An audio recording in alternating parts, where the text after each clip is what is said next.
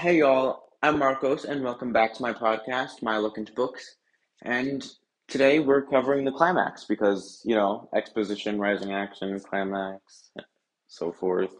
But yeah, so last episode I said it would go long and it did because it was chaotic and a mess.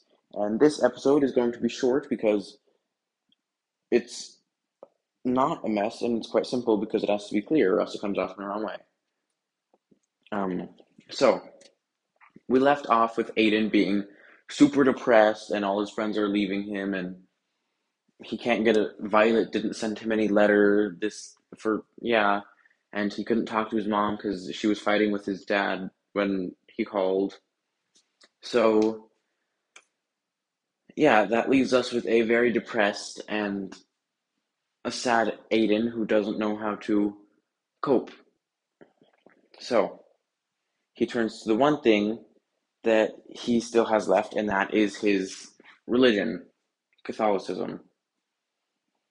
He, lucky enough for him, there is a church in his near his Boy Scout retreat thing. There's a camp church or something. I'm not 100% sure why there's a church, but there is. So, in his depressed state, he goes up to this church with a Swiss Army knife and a suicide note. Or, I'm sorry, he left the suicide note in his bunk. Either way, that's not the point here. He's gonna commit suicide in the church. So this part of the story is only portrayed through picture. There's no internal monologue. There's no outside conversation. It shows a picture of the church, Aiden inside of it, and then a pocket knife that he puts up to his wrist. And then it goes black.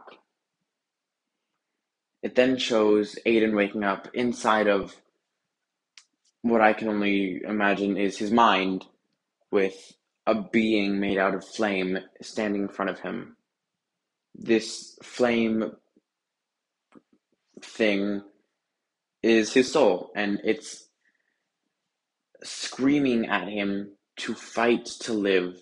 It's his desire to live because a part of him still wants to. It doesn't really teach him he has worth if it's all going on inside of his mind. He knows that he has worth. He just needs to find it, and he does. So his soul, so to speak, helps him, and he wakes up back on the church floor. I'm assuming he passed out before he could cut flesh because he doesn't wake up with any injuries. And yeah, so he wakes up on this church floor and he heads back to camp with a better understanding of himself.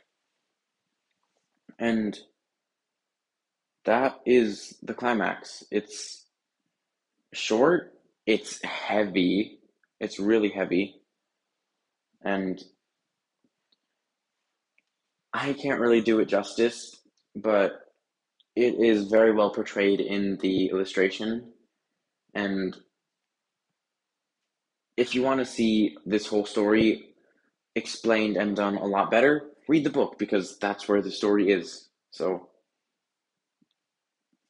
take my word for it. It's a good book, but uh, it's very mature and yeah, just word to the wise, caution. But it's a worthwhile read. Thanks for listening. I'll see you next episode. Bye.